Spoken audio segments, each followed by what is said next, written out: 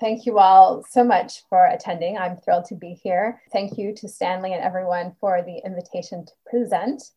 As you heard, I'm appointed in public health at William Paterson University. That's in the state of New Jersey, the northern part. It's about 20 minutes west of New York City, here where I live, where I'm presenting today from my little pandemic office, AKA my guest room, as we all do these days during the pandemic. The paper I'll be presenting today focuses on, as you heard Stanley say, on weight loss surgery patient support forms. And of course, I'll talk a little bit more specifically about some of the contextual factors that I think shape the dynamics and the friendships and the relationships and the identities that form in these forms. So with that said, I'll get started. And today I'll give you an overview of my research projects in general on the experiences of bariatric patients. I'll spend the majority of the time discussing the shifts I feel are important to understanding the relationships that bariatric patients form with one another, or what I'm calling bariatric biosociality. And then I'll conclude by describing some of the defining features of bariatric biosociality. So the bulk of my research has focused on understanding the experiences of weight loss surgery patients. And as I'm sure you know, but just to make clear, weight loss surgery is also known as bariatric surgery. So you'll hear me use both terms. And I've been interested in what it's like to be medically classified as overweight or obese or severely obese in most cases, have a bariatric procedure, lose a substantial amount of weight in a relatively short period of time. So what is that experience like? And in that experience, I've been particularly interested in understanding what this transformation does or how it impacts social relationships. So just by way of a brief background, let me tell you a little bit about bariatric surgery before I continue. Bariatric surgery is considered by the medical community to be the only intervention for obesity that results in both durable weight loss and is an effective treatment for weight-related metabolic diseases. And I say durable because, though most people can lose weight on most any diet in the short term, in the long term, the vast majority of diets fail, so upwards of 90%. By contrast, then, bariatric surgery stands in sharp contrast to diets or dieting and exercise, not only in the durability of the weight loss, but the amount of excess weight loss. And here, excess weight loss, or excess weight rather, is based on BMI. So the durability, the amount of excess weight loss, and the speed by which the weight is lost. And at the risk of oversimplification, all bariatric surgeries work by virtue of their restrictive effects, meaning that the volume of the stomach has been reduced to limit intake. Some procedures, such as the two you see here, the vertical sleeve gastrectomy and the adjustable gastric banding procedure, which is better known generally by the trade name lap band. That's just the trade name, but it's actually called the adjustable gastric banding procedure. These ones work solely by their restrictive effects. So they just reduce the capacity of the stomach and therefore the amount one can eat at a given point in time. But other procedures, like the two that you see here, the Roux-en-Y gastric bypass and the biliopancreatic diversion with duodenal switch, these procedures have an additional, so they have the restrictive component, but they have an additional malabsorptive component to enhance weight loss. And herein, there's a rerouting of the small intestine, and that limits the degree to which the body absorbs calories. So these types of surgeries are, generally speaking, associated with greater amount of excess weight loss than the ones that are restrictive alone. So over the last decade, I've conducted a number of different studies examining the post-operative experiences of bariatric patients. And I've utilized semi-structured interviews with both bariatric patients and with professionals. I've done non-participant observation in a number of different settings, and I've done some textual analysis of both public health and medical documents and reports on obesity and bariatric surgery. Early on, beyond the experiences of what it's like to be medically classified as obese or severely obese, what it's like to then undergo bariatric surgery, As I was talking to patients, I became interested in why those who were engaging in bariatric support forums, in person, online, or both, were doing so long after surgery. Of course, it makes sense that patients would seek out support as they were considering surgery, or maybe in the perioperative or right after surgery period. But why were they continuing to engage in these support forums again, online, in person, both for years and years out? Why were they continuing to do this? And it's my assertion that Paul Rabinow's 1996 concept of biosociality provides a useful lens for understanding this phenomenon, understanding the formation and the ongoing utilization of peer-led bariatric groups. I'm sure this is territory you're all well familiar with, but just to situate where I come to with this, Rabinow coined the term biosociality as a challenge to what he saw as the crude biological determinism of sociobiology. By contrast, he was interested in how sociality and identity might emerge, shift, and change during a period of time in which understandings of and treatments for disease were undergoing tremendous transformation. And since he first introduced the term, a number of scholars have examined topics such as patient and caregiver support forums, patient advocacy groups, often specifically looking at the way in which digital technologies, or the internet even more specifically, have facilitated the growth of these forums. Other researchers have looked at larger macroeconomic conditions and how these conditions create biosocial benefits for some, but do so based on the exploitation of others, therefore leading to international bio inequalities.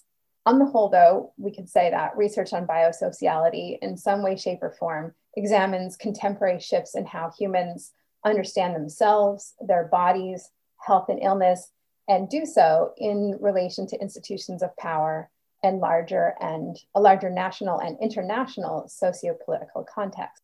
So given Rabinow's focus on how sociality and identity might emerge, shift, and change during a period of time when understandings and treatment for disease are undergoing tremendous transformation, I'll discuss some key late 20th and early 21st century shifts and linkages therein that I think created the conditions for bariatric biosociality. So the first shift pertains to the late 20th century rise in population level BMI. In 1999, a study was published in the Journal of the American Medical Association, in which the authors reported that in the US, obesity had increased from 12 to 18% between the years of 1991 and 1998. And in reporting their findings, the authors referred to obesity as an epidemic, both in the title of the article and throughout the text. Following their publication, this was Mokdad et al., articles began appearing in medical and scientific journals, also commonly utilizing this term epidemic to refer to obesity. Then in 2001, the Surgeon General at the time of the United States, David Satcher, reported that the number of Americans considered to be obese had risen to 20%. He stated, quote, "While we've made dramatic progress over the last few decades in achieving so many of our health goals, the statistics on overweight and obesity have steadily headed in the wrong direction," end quote. 3 years later, in 2004, the World Health Organization declared obesity to be an epidemic of global proportions. That same year, in 2004, the Centers for Medicare and Medicaid Services, and these are forms of government, federal government health insurance, one of them, Medicaid, is operated by the states, a little complicated, but they're forms of government health insurance in the US that cover elderly, disabled, and low-income populations. So CMS in 2004 officially classified obesity as a disease. And what this did was it opened up Medicare and Medicaid treatment for obesity-related interventions such as bariatric surgery. And then in 2010, over a third of Americans were obese, according to the CDC. Nearly a decade later, the dates that we have, the most recent dates we have data for, 2017, 2018, the prevalence has increased by over 12%. So alongside this increase in population level BMI was an explosion of media attention devoted to covering the topic. This is what I see as the second key shift. For instance, a review of LexisNexis US news sources for articles with obesity in the headline showed 62 such articles were published in 1980, and 6,500 were published in 2004. It wasn't just the number of articles, it was also the tone and language used to discuss obesity shifted. And so we began to see both in media and also government public health addresses, obesity being described in terms of crisis, urgency, and alarm, emphasizing the vital, urgent need to take action. In the early 2000s, US government officials began to speak of obesity as a direct threat to the nation. For instance, in 2001, Surgeons General C. Everett Koop and David Satcher announced America's war on obesity to the press. Satcher stated that overweight and obesity were amongst the most pressing health issues facing the nation. And as an act of patriotic duty, Satcher and Health and Human Services Secretary Tommy Thompson suggested that all Americans, again, as an act of patriotic duty, should lose 10 pounds. In 2003, Surgeon General Richard Carmona stated that obesity would condemn American children to a lifetime of, quote, serious, costly, and potentially fatal medical complications, end quote. 3 years later, Carmona went on to refer to obesity as the terror within that would destroy the United States. He stated, quote, unless we do something about it, the magnitude of the dilemma will dwarf 9/11 or any other terrorist attempt. And in 2010, over 150 senior military leaders issued a report on childhood obesity. In this report, they concluded, quote, if we don't take steps now to build a strong, healthy foundation for our young people, then it won't just be our military that pays the price. Our nation as a whole will suffer also, end quote. And of course, I don't doubt that medical, public health, and government officials had concern for the health and well-being of the public in mind when they made such statements. With that said, language is never innocent. And as philosopher Abby Wilkerson, for instance, has argued, language doesn't passively represent ideas or conditions, but rather fundamentally structures how we understand and apprehend them. And so given this, perhaps it's no surprise that during this same period of time, the United States also witnessed a substantial uptick in weight-based stigma and discrimination. This is the third important shift, I feel. So weight-based stigma and discrimination have been well documented in the employment, medical, and education sectors. And of course, weight bias also exists in other sectors and in interpersonal relationships as well. However, these three sectors have particular impacts on the life chances of individuals in general and higher weight individuals in this case in specific. Weight bias negatively impacts both physical and mental health outcomes. Now, as historians of dieting and embodiment would argue, the history of weight bias is long indeed. Some have argued going back to the ancient Greeks in some respects. With that said, as numerous researchers have documented, there has been in the United States a dramatic uptick in weight-based stigma and discrimination over the last several decades. To back up a bit, weight-based stigma and discrimination involve negative attitudes, beliefs, and stereotypes, and inequity that unfold from the erroneous, though commonly held belief that the achievement of a normative body size is largely a matter of the will. Thus, larger body sizes and some chronic illnesses and disabilities indicate a lack of self-discipline and poor moral character. In effect, because higher weight and many forms of disability can be read on the body, and because these forms of embodiment are linked to negative stereotypes, the body becomes a mirror of the self. And in a climate of hyper-individualism, wherein people are believed to have responsibility for self-examination, self-care, self-improvement, and health more broadly, being of higher weight and ill health can be read as moral failure. This is especially the case when higher weight individuals are also persons of color, female, and working class or poor. So to become, let alone remain of higher weight, is to invite blame and accusations of social irresponsibility. Yet, much of weight-based stigma and discrimination is waged allegedly with concern for the health and well-being of larger-bodied people themselves. A public service advertisement from the New York City Department of Health and Mental Hygiene. This ran on subways and buses. This waging of stigma and bias, allegedly for the health and well-being of higher weight individuals, is true interpersonally. But it's also true within the fields of healthcare and public health. For instance, despite strong evidence for the negative impacts of weight-based stigma and discrimination on health and well-being, debates continue to circulate in the field of public health and society at large about whether or not such stigma can actually serve as an effective behavior change motivator. These debates continue despite strong ethical concerns and a lack of any clear evidence for the effectiveness of shame-based tactics in improving health outcomes.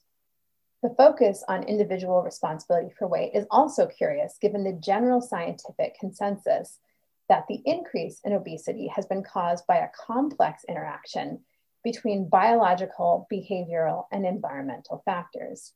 And yet, individual behavior is typically emphasized in much of obesity prevention and health promotion interventions. This downstream approach is echoed within media accounts and lay discourse as well. But of course, this makes sense in a climate of neoliberal healthism, or the macroeconomic doctrine and set of societal discourses, which suggest that individuals are rational, self-determining actors who can and should make their own best choices in the marketplace. Individuals are thus seen as largely responsible for their own life chances and health outcomes. This too is an important shift and key overall contextual factor. Social science scholars have argued that in the late 20th and early 21st century, discourses around health played a key role in advancing neoliberal agendas. As with other life decisions, in the late 20th century, individuals were increasingly called upon to adopt health facilitating lifestyle choices and avoid health harming ones. These individual healthy choices were seen as both a marker of good citizenship and, in the aggregate, a means by which to increase the vitality of the nation as a whole. Yet, rather than view the promotion of individual responsibility for health and life chances as an artful dodge on the part of politicians, industry, and employers, large numbers of us experience these ideas as common sense and, moreover, as empowering. That is, by acting prudently, responsibly, preemptively, and even speculatively, we presume we might avoid future risk by making lifestyle changes now. In effect, we each become our own personal CEO, reducing risk and optimizing capacity through our own self-entrepreneurial marketplace decisions. And of note, this quote here that you see comes from one of the most famous American self-help authors. You can see his book there in the top, right next to The Secret. Self-help and advice and manners books have a very long history, but in the US, there certainly was an explosion of these books in the 1980s and the 1990s, and they continue to be top sellers today, highly popular. Neoliberalism is more than just a set of macroeconomic policies or political actions or a form of statehood. Rather, it's also a way in which individuals attempt to interpret, live in, and understand the world, and a way in which they interact with others. Sociologist Robert Crawford argues that in the United States, key aspects of neoliberalism have a deep basis in American Protestant work ethic cultural values, as well as larger societal anxieties. In the 1970s, according to Crawford, both the economy and average incomes were stagnating. Manufacturing jobs were disappearing. The social welfare state was under attack. The power of labor unions was declining. Employers were shifting a greater share of escalating health costs onto employees, and public hospitals were being closed. Under these conditions, middle-class Americans no longer felt confident that they and their children would continue to benefit from a rising standard of living as they had done for most of the 20th century. Under conditions of austerity and uncertainty then, working on oneself and more particularly working on one's health became a means by which to address larger anxieties about the changing nature of modern life and one's potentially precarious position within it. That is, by taking personal responsibility for health, this became a way to regain a sense of control. By the 1980s, this type of neoliberal thinking was deeply entrenched, for Americans began to think of themselves quite readily as consumers of their own health and directors of their own health outcomes. And today, nowhere is this more evident than the way we approach health online, the fifth key shift. According to the Pew Research Center, the majority of Americans go online to search for health and illness-related information. Moreover, many of us use the information we find online to self-diagnose, and with women, white people, and those of higher socioeconomic status backgrounds being most likely to do so. And just as the advent of the internet has radically shifted the modes by which we seek health and illness information, the rise of social media has transformed the ways in which we express our own experiences and connect with others around these topics. For instance, Pew Research Center investigators have found that going online to read about or watch videos about others' health and illness experiences, finding people with similar health concerns, asking health and illness related questions, posting about our own health and illness experiences, that these are common drivers of social media use, especially for those who have one or more chronic health issues. The relative anonymity of internet use may explain why those medically diagnosed as overweight or obese are particularly inclined to use the internet for these purposes. Individuals with stigmatized health conditions have been found to be strong users of the internet for health and illness related searches. But individuals do not just passively take in the information on weight loss methods they find online. Instead, they actively make decisions based upon what they read on the internet. Estimates suggest that large numbers of individuals interested in weight loss surgery not only conduct online searches to gain information, but then many of them go on to pursue a bariatric procedure based upon the information they found specifically online. And then moreover, following a bariatric procedure, high numbers of bariatric patients continue to use the internet for post-operative information and support. My voice is getting a little gravelly, excuse me. So in light of these aforementioned shifts, rising population level body weight, an explosion of alarmist discourse surrounding obesity, substantial upticks in weight-based stigma and discrimination, the rise of the internet as a place in which we both seek and impart health information, and at the center, neoliberal healthism, not only as a set of policies, but as a way of understanding and engaging in the world.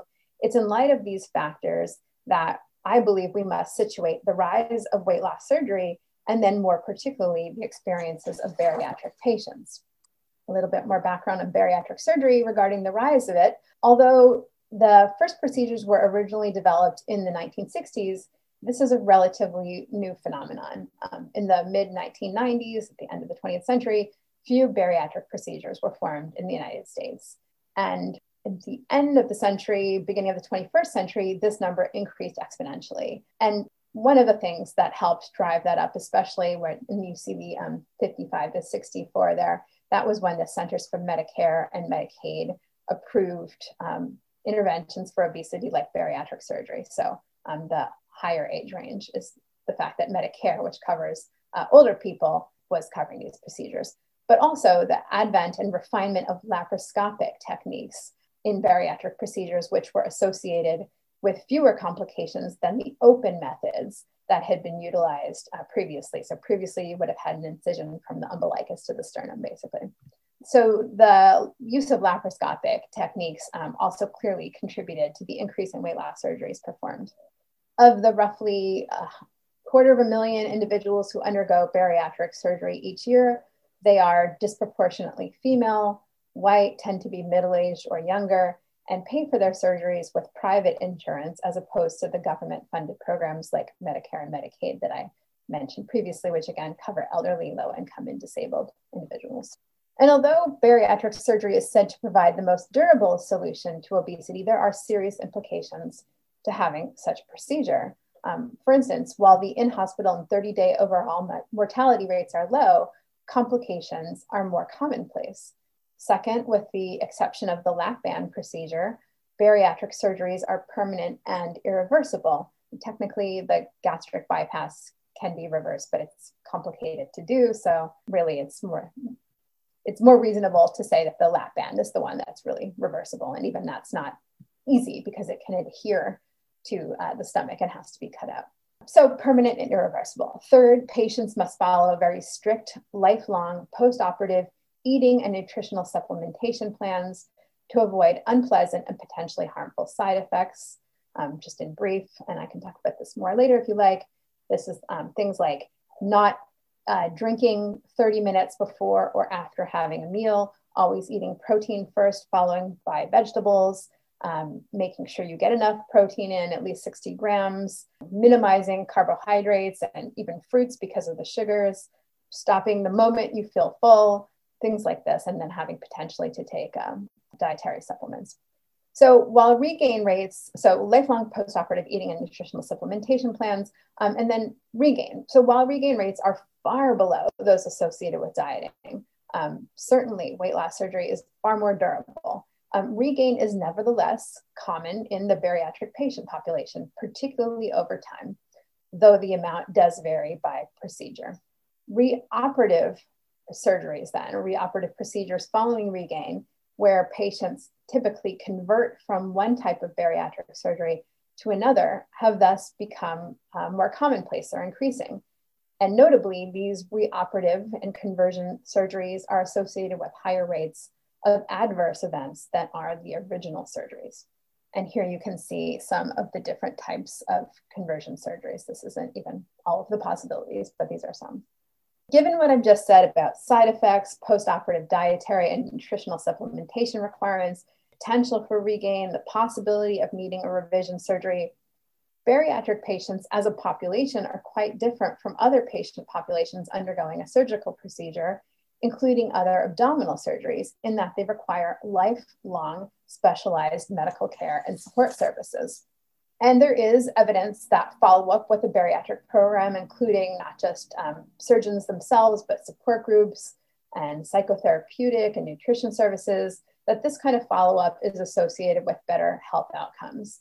However, there's some debate in the bariatric literature as to who is responsible for this long-term follow-up and long-term care.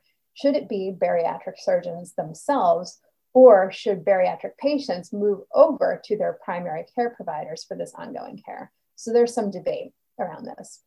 In addition, while health insurers commonly require, it's usually mandatory for approval to get bariatric surgery approved by insurance, to undergo both psychological assessment and pre-surgical dietary supervision, post-op requirements, and moreover, insurance coverage for these services are less common.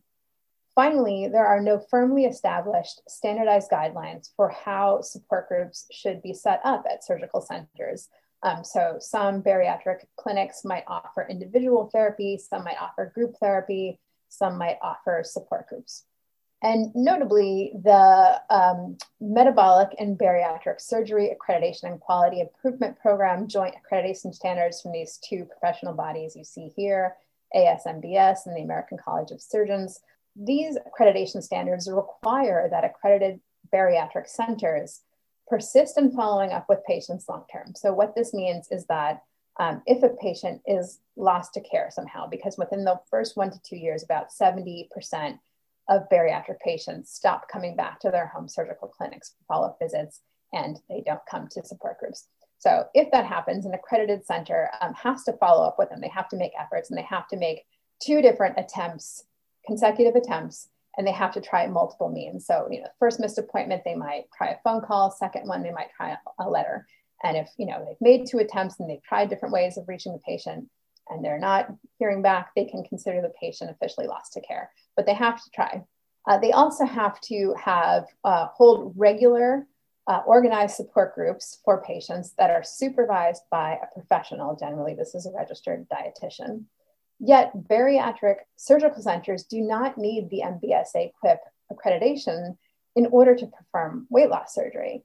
And what this means is that bariatric surgical centers might offer an information session to interested patients, people who might want to undergo a bariatric procedure, so they can come and hear about it and what it would entail, but would have no requirement to hold support groups or any kind of organized support group or services, post-op support group services like that afterward.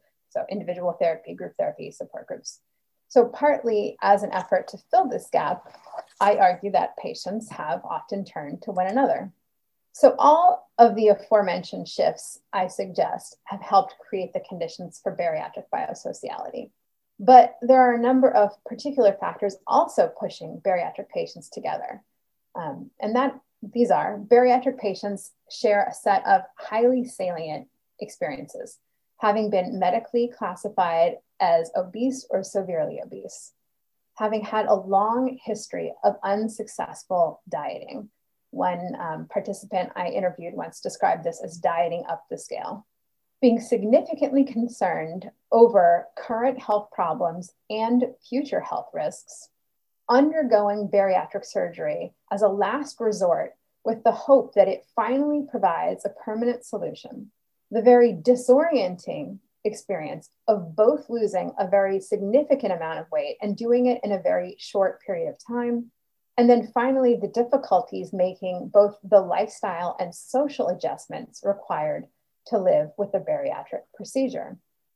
Now, the individuals I've spoken with and have observed have almost universally described substantial improvements in health and quality of life following surgery. You'll commonly hear bariatric patients say, "Best decision I ever made, just wish I had done it sooner."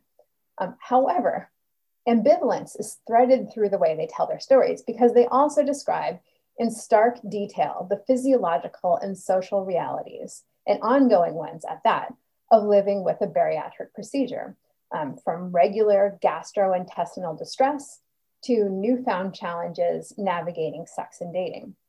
These embodied and social particularities, I suggest, drive patients to connect following surgery. However, though patients eventually get used to living with a bariatric procedure, side effects and moreover regain can occur at any point in time, including many years postoperatively. Thus, echoing other researchers like sociologist Karen Throsby, I suggest that patient-led forums arise as spaces in which individuals help one another navigate these ongoing long-term realities of postoperative life. Herein, advice and support from other patients becomes valuable as it's seen as being based in a real life, been there, done that kind of experience. Bariatric patients are also drawn together around the lack of, or perceived lack of, adequate postoperative support at home surgical clinics, as well as inadequate knowledge about the particularities of bariatric bodies on the part of other types of providers. Patients in these forums learn how to understand, evaluate, and communicate medical information so that they're taken seriously by medical providers.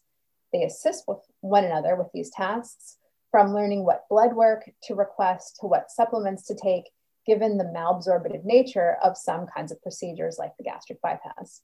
And weight loss surgery patients collectively negotiate ongoing issues of stigma.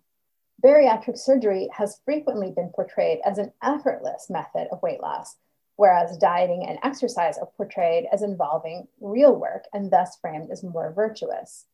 In effect, although bariatric patients address what is considered to be a pathological bodily state, by choosing a surgical means of doing so, they are reinscribed as lazy and amoral, having taken the easy way out. Thus, patients need support from similarly situated others around anti-bariatric attitudes. And one of the ways you'll see this show up is not just patients being upset at having been accused of taking the easy way out, but the fact that many patients won't even tell people in their lives, their coworkers, some of their relatives, that they've had surgery in order to avoid these kinds of accusations. And they'll just make, "Oh, I've been changed my diet, I'm doing paleo," whatever. They'll just find some way to sort of explain the weight loss. Of course, critiques have been raised about using the lens of biosociality to understand contemporary issues of health and illness, identity and collectivity, and a couple are worth noting for my purposes today. For instance, White argues that the focus on emergent health identities runs the risk of overemphasizing the importance of biosocial connections in the lives of people who participate in diagnosis-specific forums. And it's true that of all the patients I've spoken with and have observed, there is variation in terms of how frequently and how deeply they participate in bariatric forums and communities. However, I would suggest that although the relationships with bariatric patients are typically not central to their lives, they're nonetheless quite significant to them. And they are significant precisely because this very particular set of physiological, physical, psychological, and social experiences that bariatric patients undergo and continue to live with are typically not shared with the key individuals in their lives. What's more, the patients in these forms often need support from other patients around the shifts that dramatic weight loss causes sometimes within their central relationships. So ironically then, this distance allows patients to share highly personal and sensitive information about their lives and get support, something they often cannot do with those with whom they're otherwise most close. Lemke suggests that much of the research on biosociality, particularly that focuses on patient advocacy groups, has overemphasized choice, empowerment, and optimism. But of course, Rabinow himself argued that new forms of identity and sociality forged under conditions of rapid change and understanding about and treatment for disease would intersect with, exist in tension with, and amplify older classifications and older categories of classifications and identities. And I think this is important, for just as I believe that a number of forces cohere to push bariatric patients together, other conditions pull them apart, creating tensions and divisions. So when patients bring concern about regain and or side effects to support forms, they're often met with empathy and support. But should they suggest that the responsibility for these side effects or regain lies with anyone other than themselves, they're often shot down. For instance, those who are farther out of their surgeries are often referred to as vets or veterans in the parlance of these communities.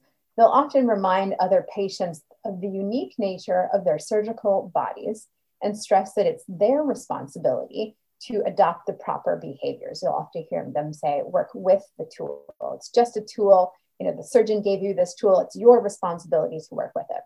So it's stress that it's their responsibility to adopt the proper behaviors, work with the tool. Should they stray, or at least admit to straying, they're reminded to, in the parlance of these communities, get back on track and go back to basics, which means a return to recommended clinical protocols.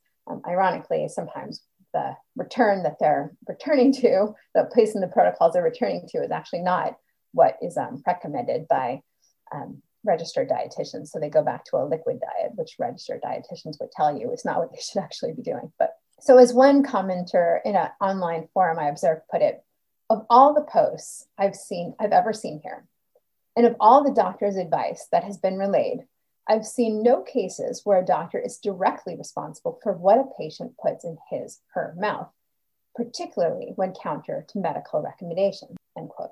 Of course, this sort of advice obscures the fact that socioeconomic status differently shapes access to resources and supports that allow one to more easily comply with recommended courses of action. As with disease risk and social determinants of health barriers more broadly, class is thus not only a social category, but a biological one. And as I noted earlier, reoperative procedures are becoming more commonplace, where patients are converting from one type of bariatric surgery to another. And they're doing this in the hopes of addressing regain and sometimes side effects like GERD. So even though patients overwhelmingly attribute the responsibility for successful outcomes to patients themselves, there is a good deal of support now for conversion surgeries. But herein, the responsibility remains with the patients. So once the patient finally has the right surgery for her body, it's again a tool she must work with responsibly in order to achieve desired health and weight loss outcomes. With this said, I've observed that tension circulates in bariatric communities around which form of surgery was originally chosen, the amount of weight lost, and issues of regain. Specifically, those who chose surgeries associated with more durable weight loss or have had more success losing weight, they've lost a greater amount of their excess weight, or they've maintained their weight loss. These patients become the objects of envy and at times resentment and bitterness from other patients. Another area of rupture related to envy pertains to reconstructive plastic surgery. So rapidly losing a large amount of weight typically results in substantial residual loose skin. Some tightening of this excess skin can occur over time, particularly for younger patients whose skin is more elastic. But for older patients and those patients of any age who lose a very large amount of weight, they're typically left with significant excess skin. something that actually makes them appear larger than they are and can make finding clothing that fits difficult. So while the transformation, the dramatic transformation that weight loss surgery entails does provide patients with increased confidence about their overall appearance, substantial ambivalence remains surrounding weight loss and body image. And unlike bariatric surgery itself, reconstructive plastic surgeries are rarely covered by insurance in the United States, with one exception, and that's the paniculectomy. And this is a procedure which removes excess skin from the abdomen. But even this procedure is only covered after a patient provides substantial documentation from medical professionals that it's medically necessary. And of all the patients that I've observed and interviewed, very few have ever been able to afford reconstructive plastic surgeries. And while I've heard patients speak with bitterness about this fact, I've also observed that those who have been able to access such procedures downplay their importance.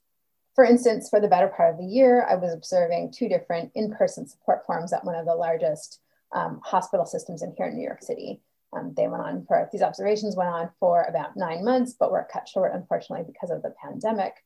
During that time, so there was 2 groups. One group was for all patients, including potential patients, people interested in bariatric surgery, including also perioperative patients, patients a couple years out, patients more than a decade out, everyone. The other one was only for patients who were 2 years more out. So newly post-operative patients could not come to this one. Potential patients could not come. So I was observing both of them. And in the all patient group, when questions about loose skin would be brought up by visiting potential patients or newly post-operative patients, these veteran patients who had had reconstructive plastic surgery would discuss what kinds of procedures they had had, and then would remark that they felt very fortunate for having had the ability to pursue plastic surgery. But then an interesting thing would happen, and that would be that they would often downplay the importance of reconstructive plastic surgery. So for instance, during one of my observations, the opening patient speaker for the meeting, every meeting starts with a longtime patient telling his or her story. The opening patient speaker for the meeting referred to post-operative reconstructive surgery as a first world problem. Another man concurred, saying that, quote, health and freedom were the true prize. The patient speaker then stood up and showed the result of her tummy tuck by pressing her shirt flat against her abdomen. And she said she had gotten the procedure covered by insurance.